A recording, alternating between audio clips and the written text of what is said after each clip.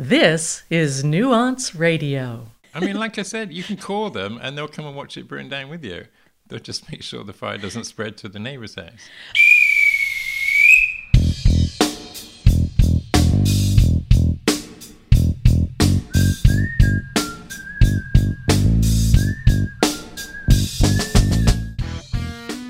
Nuance Radio invites you to join the conversation that has come to be known as One Bloke Went to Mow. Welcome to One Bloke Went to Mow. With me is Victoria. Victoria, how are you? I'm doing pretty good this week. Excellent. That's good to see. I don't know that we have a lot of local news necessarily, but in reading some of the news headlines, that's caused me to think about a few different places in the forest that I want to talk about. All right. And obviously we have a moment of reflection, this being our 8th episode. I thought I'd carry on with the theme of numbers and talk about the number 8 and something related to that.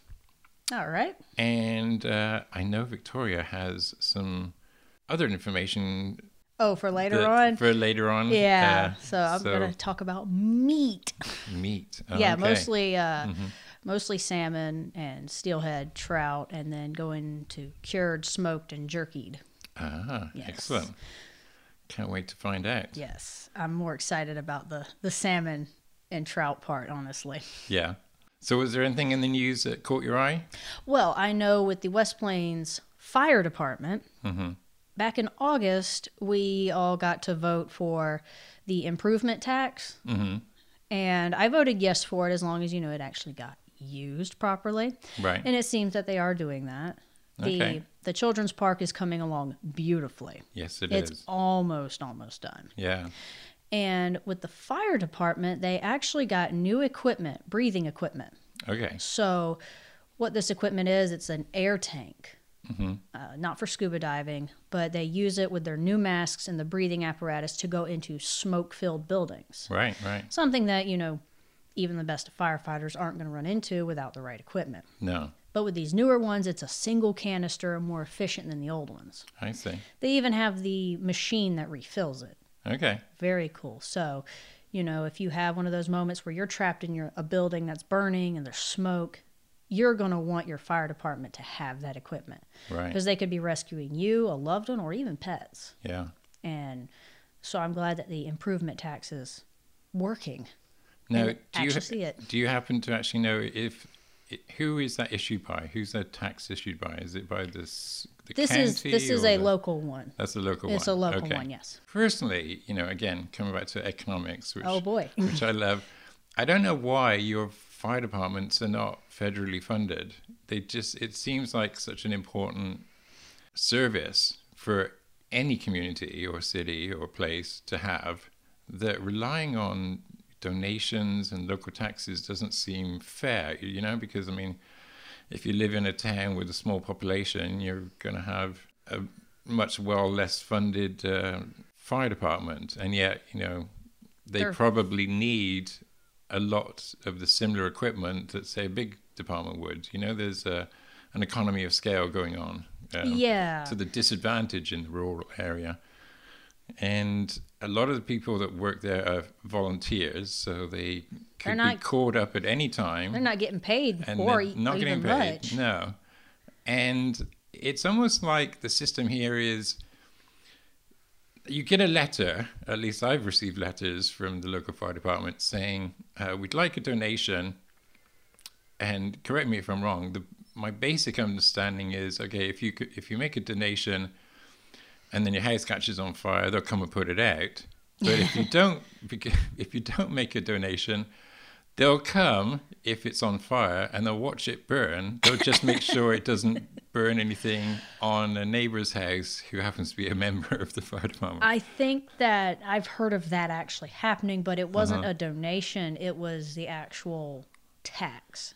Because I remember reading something about that. If you looked at the back of your utilities bill and the taxes that it includes, like fire department is listed in there. At least it was an old utility bill that I saw. I haven't really dug into mine here. Right. I should probably do that. But I have heard of that, and it's usually the people who aren't willing to pay the tax for the fire department, which out of all of them, I would give them money for that one. Yeah. I'm like, yes, I will use you if I'm choking, because usually the fire department is there before EMS. Mm-hmm. Or if you've hurt yourself bad enough, if they think a fire truck can get out there to you quicker, they will be there first. Right. They're the first on car accidents most of the time, just in case if something catches on fire. You know, limbs falling down, electrical lines and such. They getting trapped in vehicles. Yes, they secure the area, cut vehicles open to save lives. Right. I had a friend, she lives in Washington now. She was a volunteer firefighter in Florida and Georgia. That's definitely where you see a lot of stuff. Yeah. And they're usually, at least where she was, they were always there first before the ambulance. Mm-hmm. And many times they were responding to in-home distress. Right. You know, not acts of violence, but she said there were a few locations where the fire department could not go in until a police officer was there. Oh.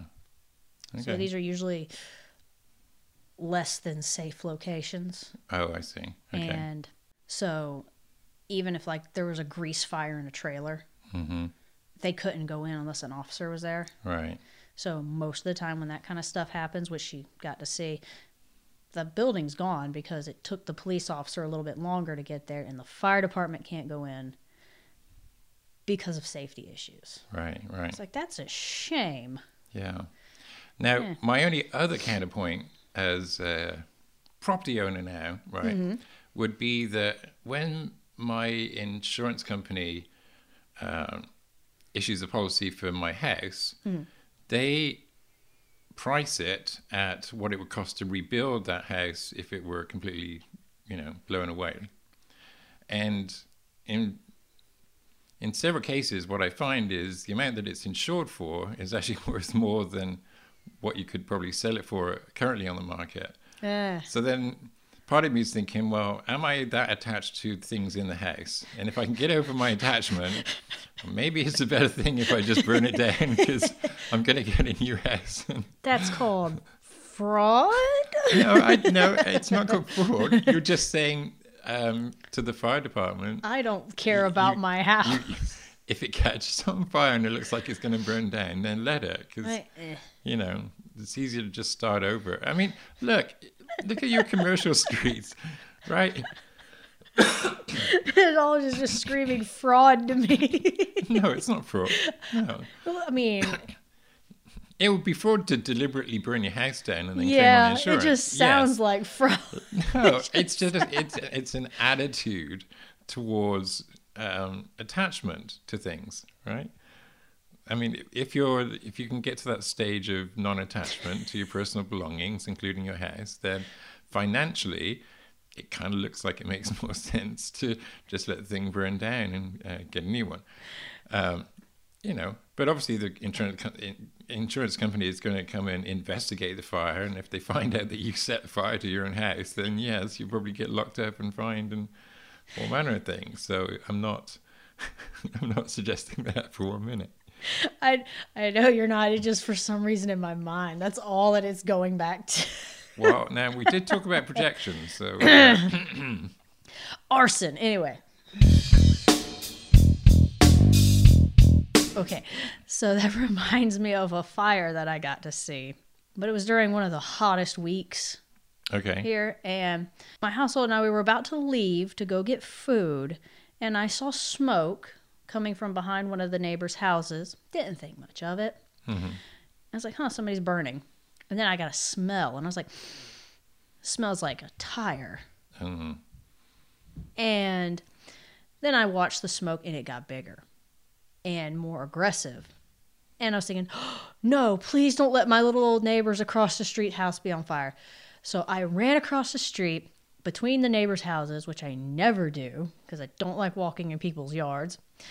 But I walked up there, and there's a dumpster on fire. No way. A literal dumpster fire. And it was not a small fire. It was huge. There was like flames billowing out like 10 feet, and there was smoke everywhere. And I was like, And I turned around and yelled, "Call the fire department!" It's like 4th Street, Porter Wagner, fire. I couldn't remember the name of the business it was happening behind. But we called, and we were just standing there watching a dumpster fire. Yeah. In like one of the hottest weeks. And we're like, wow, I've never seen one of these before. Like a literal dumpster on fire. Spectating. The weird thing I saw Wednesday. Oh, yeah? What weird thing did you see Wednesday? So I have to go to work at stupid early, at least for me. Yeah. And so this happened on Wednesday, on the 26th, at 5:50 a.m. I was driving to my work. As I was getting to the gate, I saw a fireball shoot across the sky and dissipate. Oh, yeah? Yes, I've seen those before, mostly in Florida. There was one other time going to Springfield that I saw one. Really? And then I saw another one. An actual fireball? Yes, it was a light blue color. It had a little bit of a orange tail as it broke up. Yeah. So I'm thinking meteorite, but in Florida they just call them fireballs because they happen so often. Wow. But I saw this one. It was going from west to east. And nobody else at my work saw it, and they were all looking at me like I'm crazy. And I'm like, no, I've seen these. I saw the big one in Florida that shook houses and broke windows. I saw it. I know what I saw. Right. So rare to see them here. Yeah, I've never seen one. This is my second one, and it's always just so strange to when you do see them because no one believes you unless they see them themselves. And it's literally a burning ball and like smoke. Little meteorite just goes, lasts only like a couple seconds. Yeah. Because I've seen the ones at night, like the shooting stars, but that's this is much bigger. A lot further away, I'm guessing. Yeah, these are closer. They're a lot bigger, more distinct. Mm-hmm. And it had a tail. It was bright whitish blue, and as the tail broke up at the end, it was kind of a flickery orange. Right. And it just vanished. Wow. It's cool. I like them. I like them. I'm like, oh! I wonder if some rock landed somewhere, though. Maybe. Maybe it burned up, but if anything, it's probably dust. Yeah. It's when you get the sonic booms from them that there's probably a piece somewhere. I'm going to complain. Can I complain? Possibly. We may edit this. I don't know. It's not that bad. I'm just going to say, yes, it's a public service announcement. Stay off your phone when you're driving, and that is including parking lots. Okay. This person, as I was turning into the parking lot, had their phone in their face, probably like 6 inches away from their face, and pulled right in front of me, which is not a smart thing to do. You've seen my vehicle. And I was just like right there at them, and they just looked at me like, huh? It's like, I'm the one looking where I'm going. Stay off your phones. Well, over in England, they are dealing with some weather. They've had quite a bit of rain. In fact, quite a few of the soccer matches that I've been watching over there, were played in the pouring rain. So that always makes the game a lot more interesting. Slide. It's very unfair, though, because I was watching, you can watch games online now, and they have one show where they're really watching 4 or 5 other games going on. So they're checking in with each game as it's going on. And, in one part of the country, they had beautiful sunshine. In the other, it was just drizzling rain. And, and it's not a big country. It's the size of, New York State, so... Just slightly bigger than Missouri, so I guess they just slightly bigger. I mean, yeah, but that happens here, doesn't it? I was thinking about this. The place where we lived before, which is just 20 minutes south of West Plains, we could see rainstorms coming in.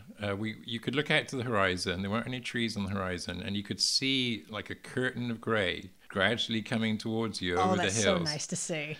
It is, but where we lived, for some reason, it would then divide and go either side of us. And you could watch it go, we were in like a little valley, and you could watch it go down either side of the valley, and you'd see the storm clouds, and the rain falling on either side of you, and you'd be totally dry where we were. And you were down in a valley? Well, we were on a little hill, but in the larger sense, yes, it's in a valley of sorts. It had to be like some kind of downdraft, updraft kind of thing, just shoving the clouds away. I think that happens here in West Plains a lot. Yeah. Because I've watched the rain. They're like, yeah, it's going to rain. It rains in Pomona and it's never here. And I'm like, well, I used to subscribe to one of those radar services for the weather. And every time there was a tornado warning, I would anxiously watch the radar and look at the clouds potentially coming towards me. But they're not even accurate enough for how sort of indiscriminate these weather patterns can be. Like I said, you could be on the north side of town and get flooded, and you can be on the south side of the town and be completely dry. So it's kind of, weather is hard to predict because it can just change its mind. I would like to add something to that tornado thing, though. Mm-hmm. So one of the best ways to tell if there's a positive chance for a tornado is look at the direction the storm is going, and which way the wind is blowing. If the storm is coming to you, but the wind is blowing to the storm, that is a high tornado risk because air's coming over, makes sense, and pulling under. It's actually going to cause that turbulence, which I know nobody can see me talking with my hands. But turbulence, if it's sucking the air towards the storm, it's creating a turbulence. Right. But, if you're watching a storm and it's coming to you and the wind gets that cold blast towards you, it's very unlikely. Right. So, That's good to know. No, yes. That is good to know, yes. Anyway, strong winds in Lydney, and, it's got that tidal river, the beautiful River Severn, which has one of the biggest drops in range from high tide to low tide. Okay. It's like 40 feet or something crazy like that. Yeah. And it comes in very fast. So I was looking at the reports, and across the River Severn, going from Lydney, well, really from Chepstow, which is a city in Wales about 10, 12 miles south of Lydney, they have this beautiful suspension bridge that is pretty old, basically a steel suspension bridge, but when we get high winds, no one can drive over it because it's got that danger of, oscillating in the wind. Doing a little dance. Now, I've never seen the wind strong enough to, cause that kind of buckling that you might see in a Hollywood movie, but in recent years, recent decades, they built a second one, which is more of a pontoon-style bridge. So it's a fantastic construction. I mean, I love that kind of these feats of engineering that men can accomplish. I mean, the main span is it's over half a mile long. So it's pretty big bridge. I don't remember the biggest bridge I've ever been on. Probably the Savannah Bridge. Mm-hmm. It's pretty big. It's high up. It's not super long as far as like the river it has to cross, but it's really, really high up because cargo ships have to go under it. A lot. I love those bridges that go down to the Florida Keys. They, I don't know. Maybe it's just because I've seen them in the movies, but I mean, I just like architecture and engineering in general. The San Diego Bridge, if you've ever seen that, that's pretty amazing. That has, Pictures, it looks probably. like it sort of slopes over the river, kind of going from left to right, like a left to right corner. And then it has a huge dip or bow in the center of the bridge to allow all the big Navy vessels to go through. To avoid a drawbridge, I guess. And then it slopes from right to left to go on to the other side. So it's kind of like an S, but with this huge pregnant belly in the middle. Ha! Yeah, it's pretty amazing. Speaking of weird bridges, now that you've said that, so have you heard of I cannot pronounce it, so I'm not even going to butcher it. There's a bridge in Japan that is probably one of the steepest bridges in the world. Oh. Yeah, looking at it head on, it looks like it just goes straight up. A bridge? A bridge. Huh. It is a huge bridge over a narrow channel, narrow bit of water because large ships go through, so they have to have a dramatic increase to slope, grade, an impressive grade to it. Yes. So if you ever get a chance, look up I'm going to look that up now. Or the steepest Japanese bridge. One other thing that I spotted was a report in the sort of financial newspapers about Lloyd's Bank. I think they were recommending or advising their customers that with the inflation that possibly house prices are going to go down, right? Because I guess, mortgage rates are up. What are they? Around about 7% now. Pretty In stout. the States, yeah. And they think that therefore, the number of houses being purchased will drop off. Therefore, house prices will have to go down to maintain demand. However, in the same newspaper, I read that over in England, they are building a ton of houses right now, or at least getting ready to. So I was looking at the two different countries, and you've got on one hand, the English bank saying that house prices might go down, when they're actually doing a lot of building over there and planning to do even more building. Whereas here, the National Association of Realtors is saying that probably house prices are going to stay pretty close to what they are here, because we're not building a lot of houses. So, I'm going to wait and see on that. Yeah, speaking of that, I am considering looking at house and or property probably within the next 6 months, if the said property is still on the market then, but Yeah. see what happens. Okay. Well, good luck. Yes. The price did go down a little bit on it. Yes, yeah. In fact, when I looked at the numbers this morning, we have more houses on the market currently than we did, just a couple of months ago. So there's a fair amount of houses on the market. A lot of them, I have to say, are in Springfield and Branson and places outside of West Plains. There's expensive houses in West Plains. Well, yeah, there's the whole range. I mean, the ones I want are expensive because they're out of town a little bit, and everything is like ridiculous prices. And I'm looking at it going, I can't afford a $500,000 house as much as I'd like to. I know. I wish. Yes, I always check the property taxes as well. And the $1 million house between West Plains and Thayer, I just was looking around, and it's like $1.6 million. And I looked at it, I was like, if I had the money for that kind of house, I wouldn't offer him 1.6 for it. But that's me being stuck up about it. I was like, I'll give you 800 for it. There's a house listed in Branson right now for 4.2 million. And apparently it's on 2 plots. Ooh, I read that. Okay, 2 plots. No, nice. it looks like I don't know, very sort of South American style type of mansion. If you can imagine something that, it has a swimming pool. I mean, it's almost got that a grotto type of architecture, terracotta, a lot of it, but marble floors inside, very ornate. Anyway, Interesting. Interesting. There's a whole range of things here. Okay. So something that I read online is that you don't want to over customize your house because it's going to be really hard to sell. Mm-hmm. And kind of going off on a wing here, there's a house for sale. Yeah. It's one of the $500,000 or $300,000 houses.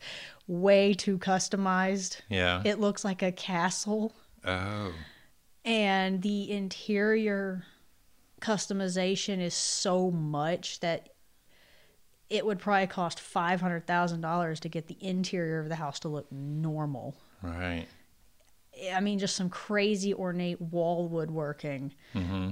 A weird coffee table that is part of the structure of the house in front of the fireplace. Oh, you can't move it. Oh, right. It's just there. And the basement is sketchy. It's like a dried-in basement. It's done, but right. An unusual looking house. I see. If you can find it, look at it. I was having a good laugh at it. Yeah. It was a crazy house. I would certainly say when I look at houses and they've got really dark colors on the walls, or, like a kid's bedroom where they painted it, like a very bright pink. Yes, it looks pretty attractive because that there was probably a little girl that lived in there and it looks fine for her, but, the next couple buying it might be retirees and they need a sewing room or an office, and yeah. They just want something to move into and not have to work on.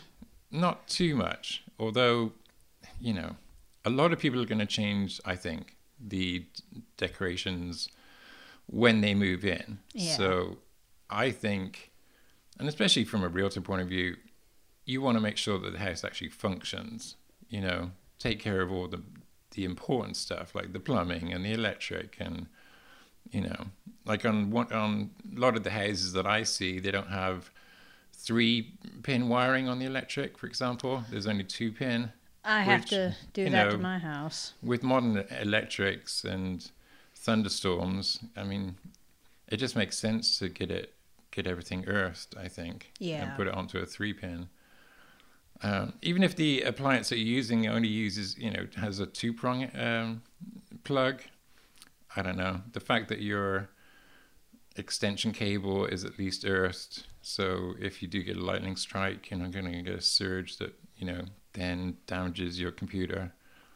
Yeah, I have my important electronics on surge protectors. Yeah. But you should never turn off a surge protector. Either unplug everything or just leave the surge protector on, because that's what it does, is how it protects things. Right, right.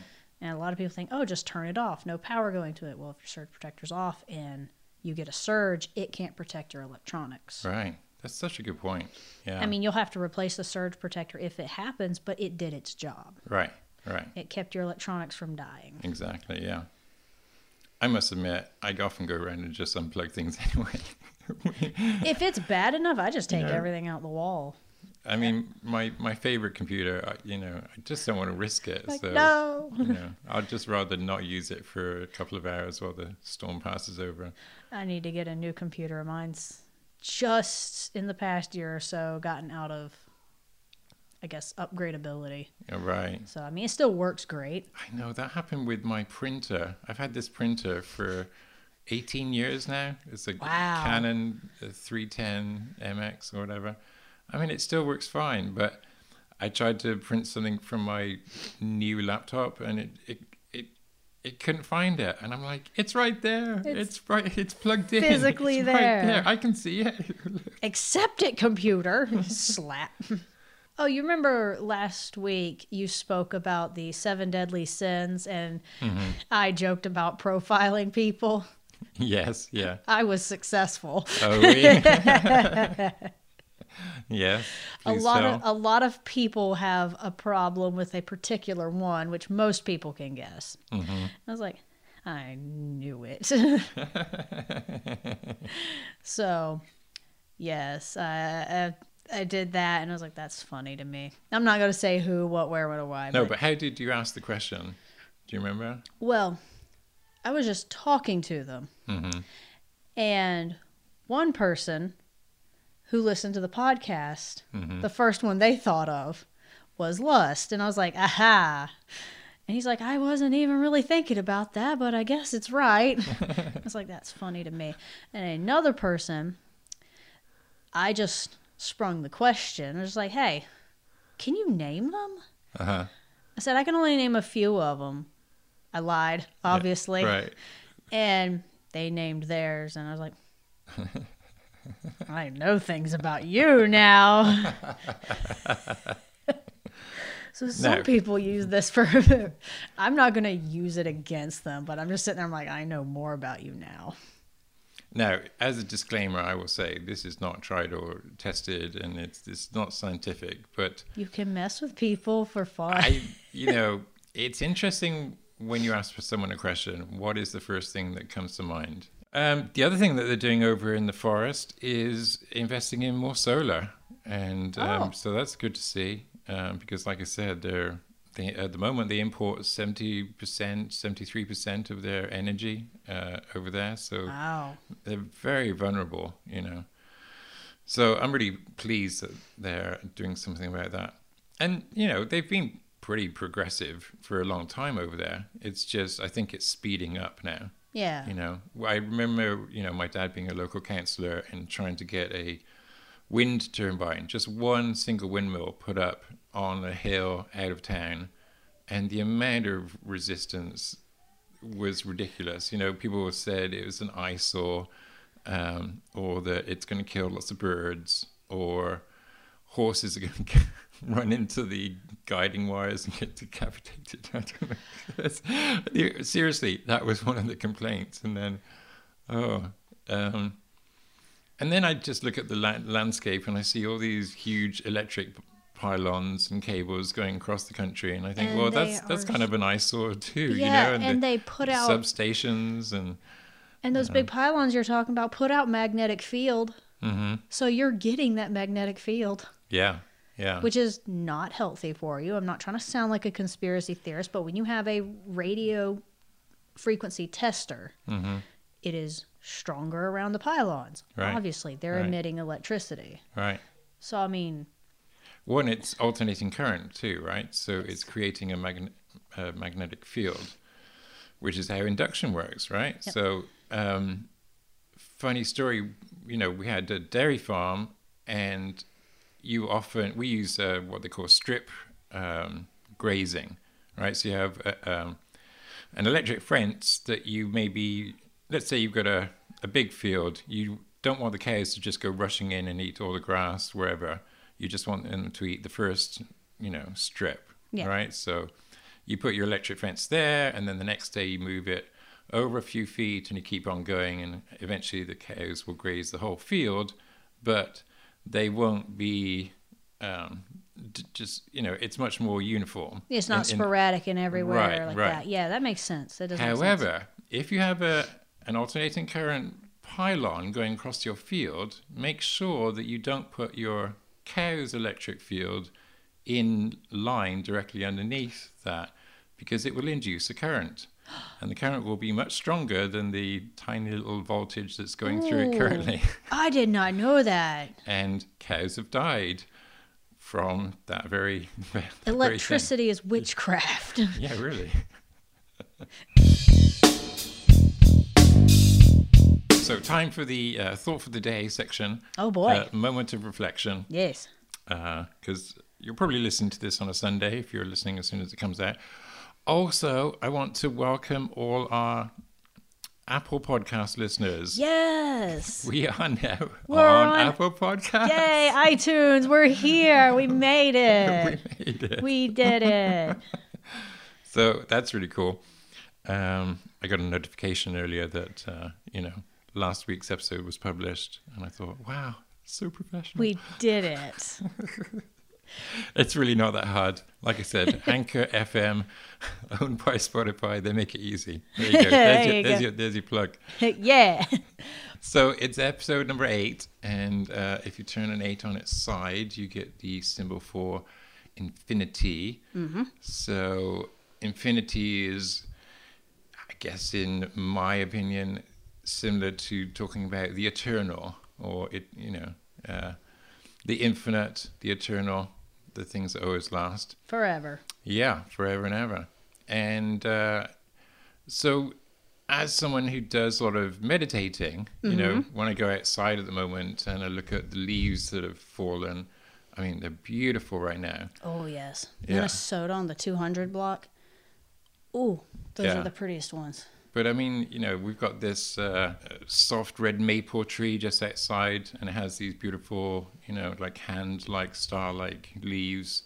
And when they fall down, they're either whitish gray or yellow or orange, and then this beautiful tableau. And it reminds me that part of my understanding of what the eternal is the eternal progress of life. Life as in the big life, the big L, if you like. The big picture here. Yeah, right, the big picture, meaning that, if the beginning of the universe was essentially nothingness, and then this big bang, and gaseous clouds forming into stars and nebula, and then planets and what we have, and then on those planets, organic life coming from it.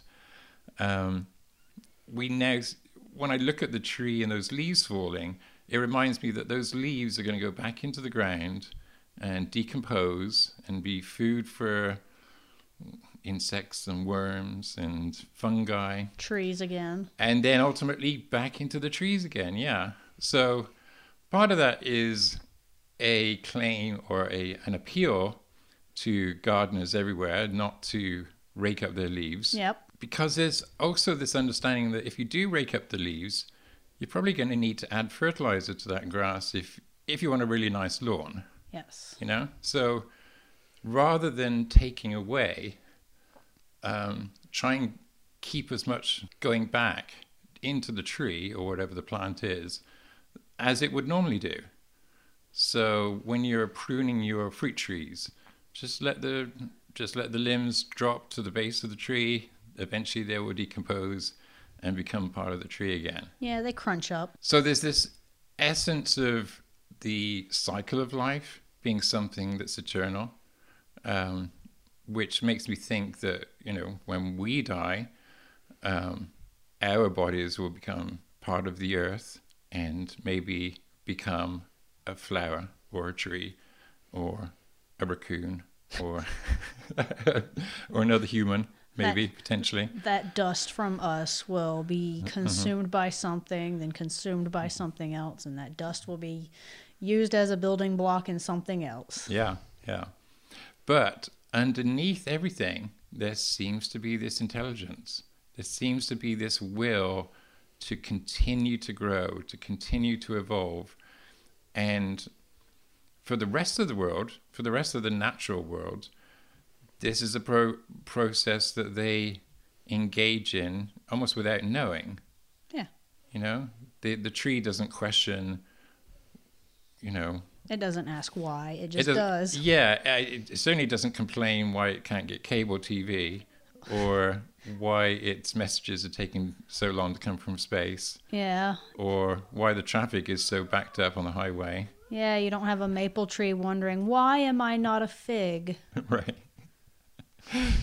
Exactly. So that's why I find lots of aspects of nature so good to meditate on. Very much Because, so. again, like you said, they don't ask why, they just do. And they fulfill their role, and when their role is complete, they transmute, they change into something else. Yeah, their And energy goes to something else. Right. So this brings me on to think about the Tao Te Ching, which you had asked me before about, before we started recording. What I love about it is it's 81 poems, essentially. I mean, it's beautifully written. Even reading the English, I mean, it's written in Chinese, 500 BC, but it talks about the earth, or the universe, as expanding and contracting, almost alluding to the idea that what happened before the Big Bang is perhaps what's going to happen to our universe, in that eventually, at the moment, it's expanding, and that potentially what it could do is start contracting again until everything becomes part of one black hole, and it gets down to the point where its gravity reaches a critical point, and then it's going to explode again, and there'll be a new universe. And you know how I picture what you just described? A breath. Yeah. Like it's exhale, then it'll come back in. Like yeah. In fact, the translation is the universe expands and contracts like a bellows. So the bellows that used to... A breath. Okay, Yeah, yes, yeah. yes. Mm-hmm. And it also talks about, Tao. A lot of people translate it as God, but it's more that nameless, intelligent force, kind of like the Force in Star Wars, or that seems to be in everything. I mean, even in the rocks, down at the molecular level, the fact that certain molecules are attracted to other ones, or that certain molecules bind with a certain type of other molecule to make a stronger molecule, and how even at the chemical level there seems to be some intelligence. Yeah. I could go on and on and on about that. That's probably its own separate podcast right there, and I'd have to have a series of notes, but I could definitely go on that. Yeah. For sure. But you're right, there is an intelligence to it. Yeah. Definitely. Now, the only thing that I will say about meditating on the eternal or the everlasting is it can, I don't know, maybe it's just me, but it can produce effects where you almost feel outside of reality. And in fact, there was one time when it almost made my head kind of hurt, because it got kind of trapped in a loop of it got trapped in a loop of not being trying to comprehend eternity and the infinite, and just, I guess, having this moment, right, that I'm having now, where your brain just shuts down. Yeah. Because you can't even comprehend it. Yeah, with the conversation of eternity and infinity, eternal and stuff like that, I take it you really liked how I described it from my point of view. Mm-hmm. Yeah, that was a rambling, and then, of course, I had to end it really silly, like, it's kind of spooky. Yeah, that's how I see it, though. I mean, as a child, I had that kind of logical mind where, what is it? 1 divided by 0 is infinity. Is that right? I think that's right. You're asking the wrong person. Because, you can't divide 0 into, try and divide 0 into 1, and you would never, there will never be an end to it. And so my mind would often get trapped in little loops like that, And I'd say maybe spiritual maturity, or like maturity in general, would be being able to look at an equation like that and say, well, you would never try and share something like an apple with 0 people. So it's kind of a stupid equation to even put in front of someone. It's a good thought experiment, though. It's a thought experiment, yes. But I'm just saying, don't get caught in the loop. Several times when I've thought about, what is forever, eternity, and stuff like that, the first time I ever really pondered it, it was kind of overwhelming. Mm-hmm. But then the more I thought of it, I was just like, my physical brain, it's not that it's not an impossible thing to understand. It's just your physical brain can't understand that. Right. Like, because your brain is temporary. It's living material. It will die eventually. Right. So it personally cannot comprehend that. Doesn't want to. No, Yeah. It doesn't want to, because it's just like, it's not a thing. Right. Doesn't seem very helpful either, No. Like I said, I've thought about it. Initially, it was kind of frightening the first time I ever thought about it. And then as it went, I was like, forever it's interesting now. Mm-hmm. Yeah. And you can just sit there and think about it, and you'll hit a point where you can't seem to think past it for some reason. Like, you'll hit a wall, and other people will have different walls that they hit on it. But when you hit that wall, you're trying to get past it, and you can't. No, not by thinking anyway. No, not by thinking. And I think that's interesting that everybody hits that wall at a different point in the thought process. Like, somebody probably more intelligent than me can think a little bit farther than mine. Whereas there's other people who they can't quite comprehend what I comprehend. But anytime you think of eternity, there's a wall. And you will find the wall. Right. And it'll either freak you out or you'll just want to not acknowledge it. Now, the other thing that I wanted to say about this is when we think about time being eternal, yes, you can see how that is true because there doesn't seem to be an end or a beginning to anything.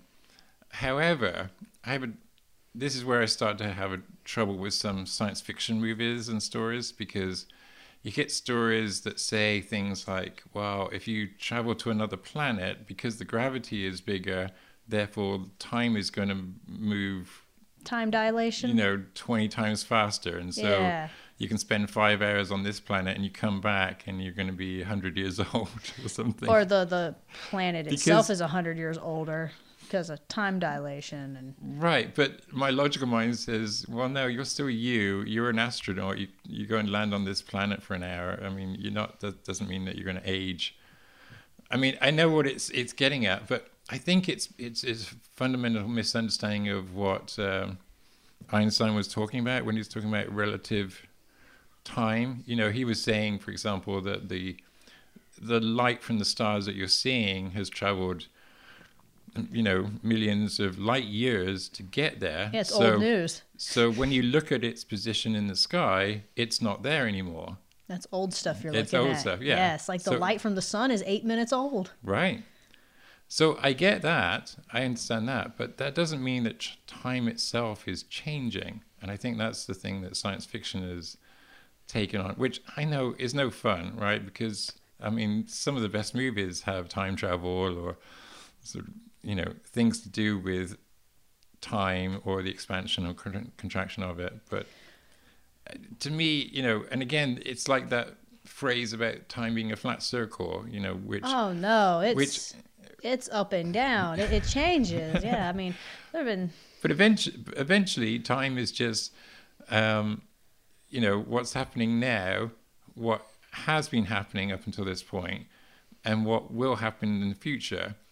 But it's still on the timeline, and whether you measure it in seconds or minutes or hours or days, it's still a sequence of events. There isn't the ability to go back and change an event.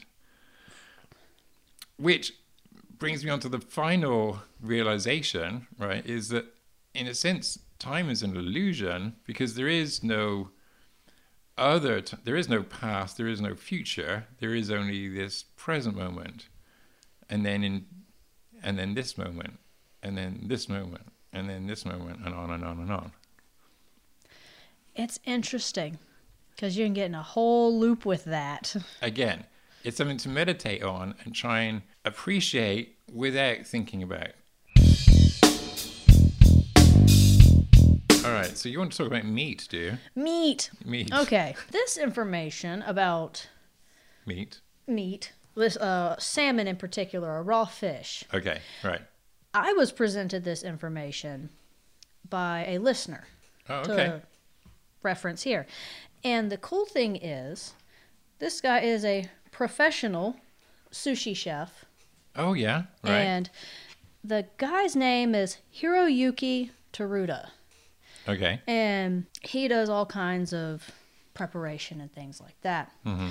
So I wanted to know if you can get raw fish from, say, Walmart and basically make your own sushi at home or sushi rice bowls, Right, etc. right. Now, this gentleman did his own studies and testing, and I guess he did all the risks. So my experiment today hopefully will be worth that. Now, a lot of people are concerned about diseases and parasites in raw fish. Legitimate concern. Right.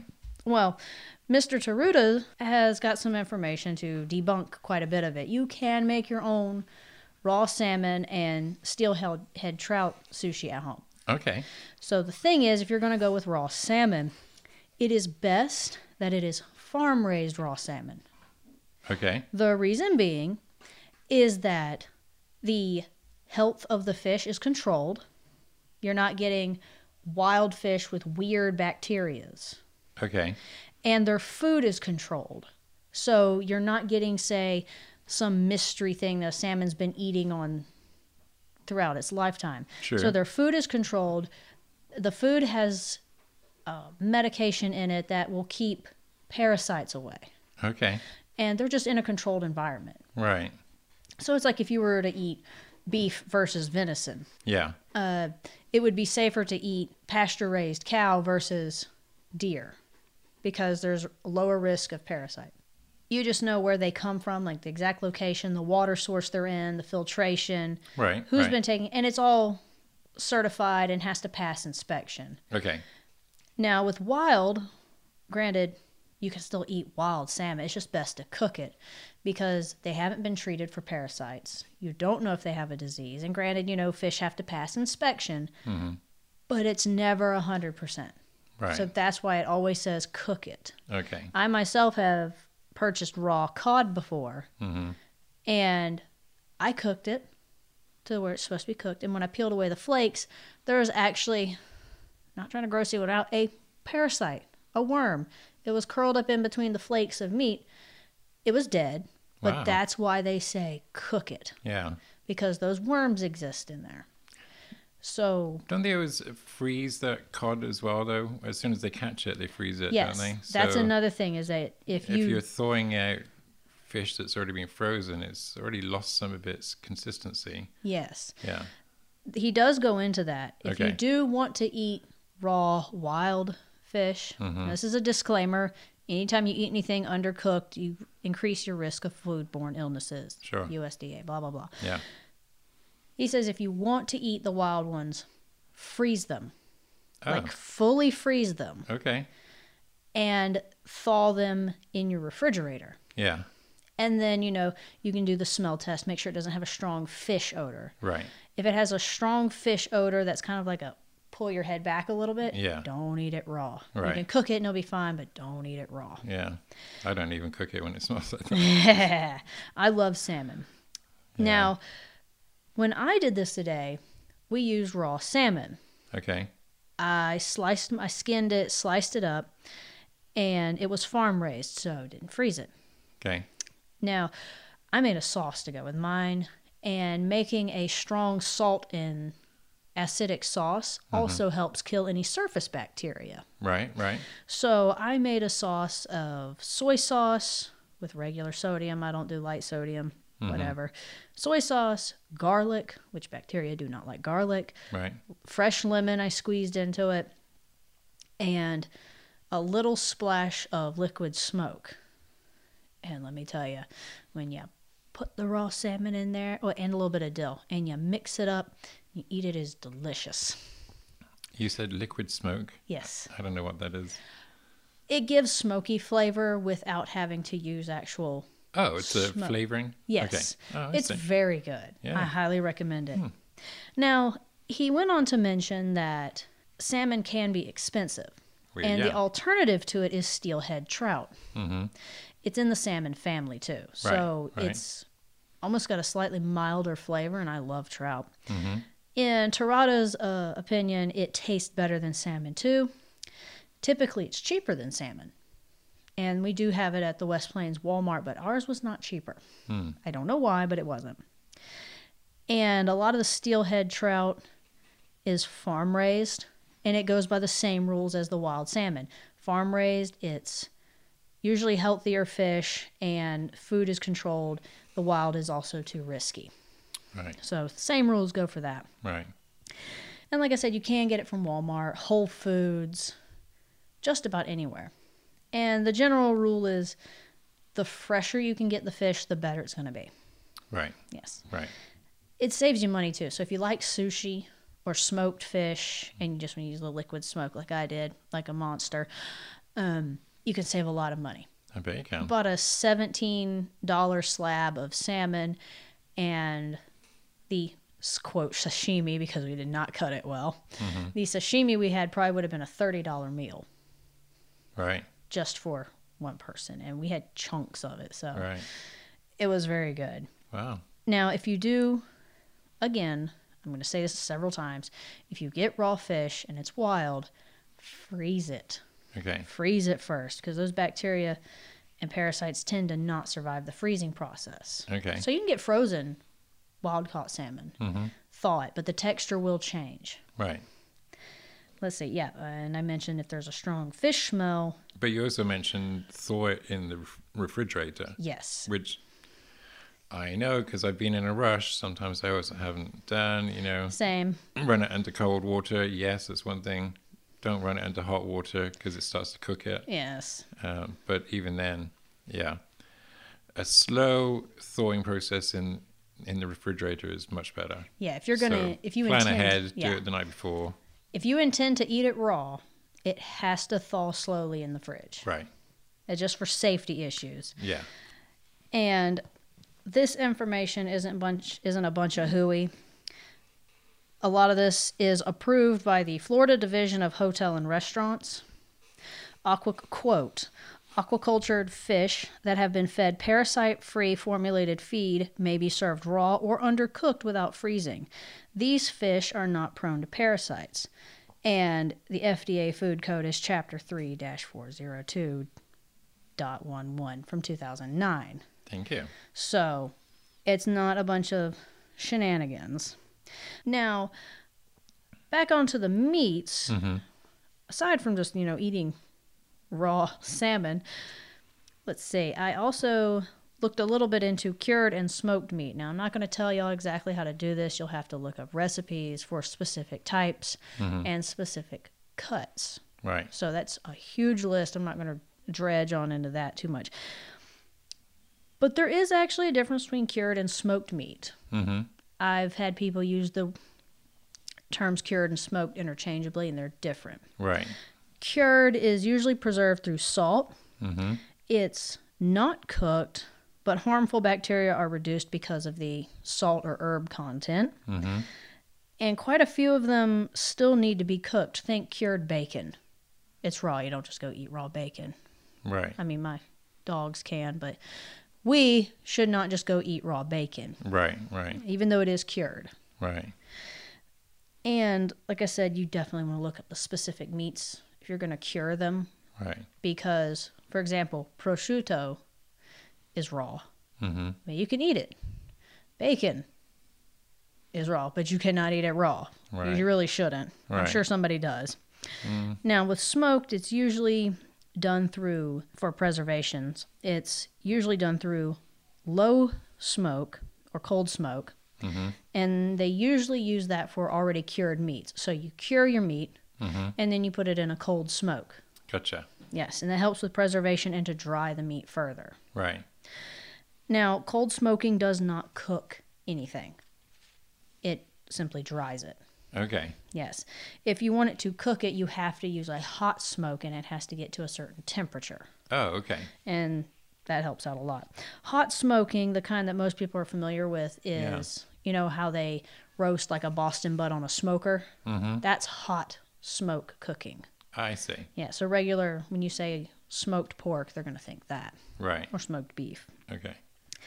Now, if you're going to do cold smoking to continue to dehydrate a cured meat, that is a long process. Okay. It can take days or weeks. I guess I've never heard of cold smoking. I mean, how would you have cold smoke in the first place? It's not directly connected to the heat. It's smoke that's traveled, that's cooled.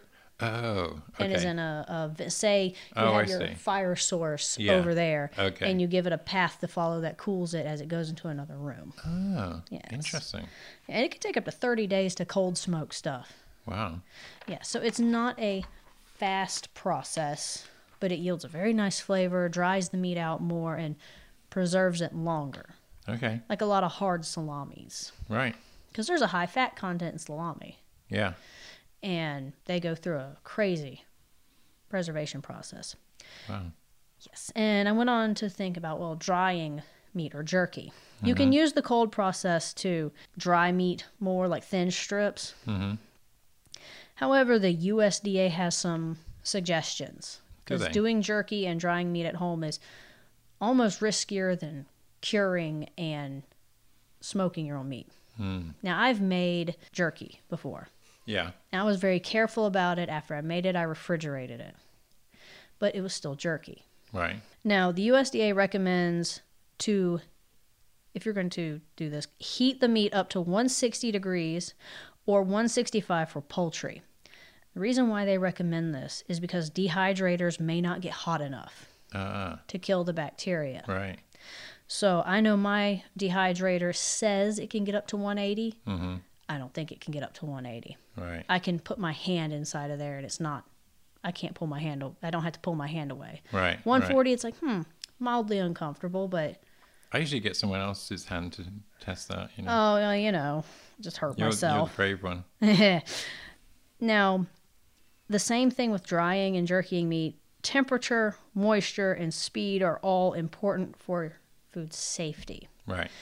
So if you can't verify or guarantee all three of those, you probably want to be wary about that. Right. And commercially produced jerky has more preservatives in it.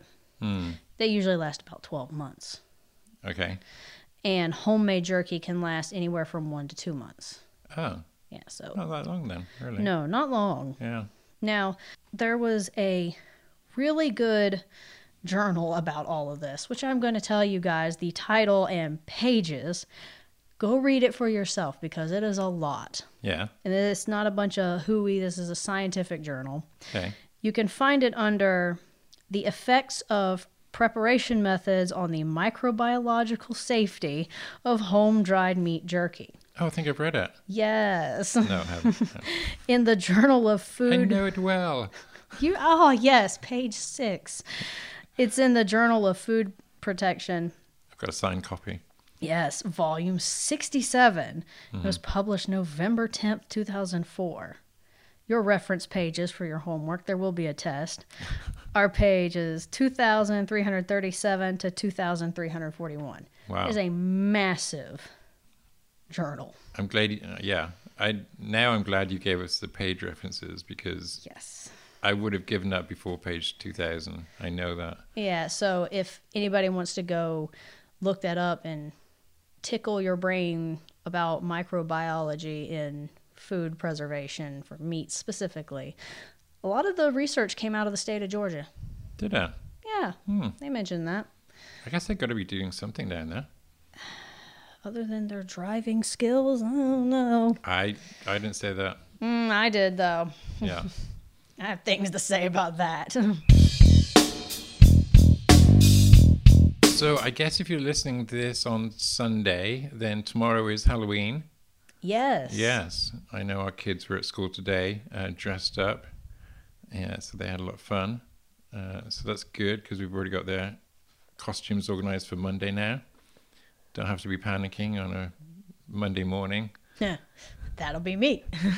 You know, I have to laugh because this always happens around about July 4th, you know, suddenly the kids will start saying, all right, we're having July 4th, but when's Christmas? When's Halloween?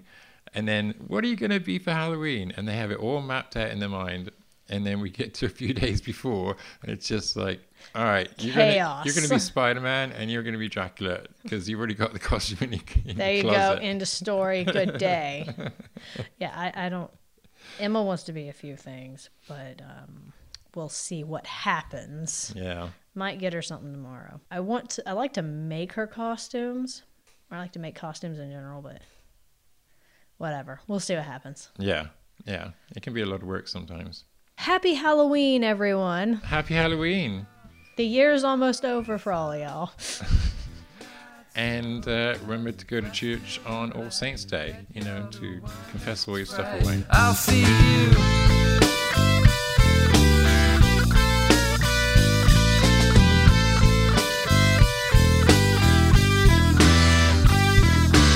You've been listening to One Bloke Went to Mow.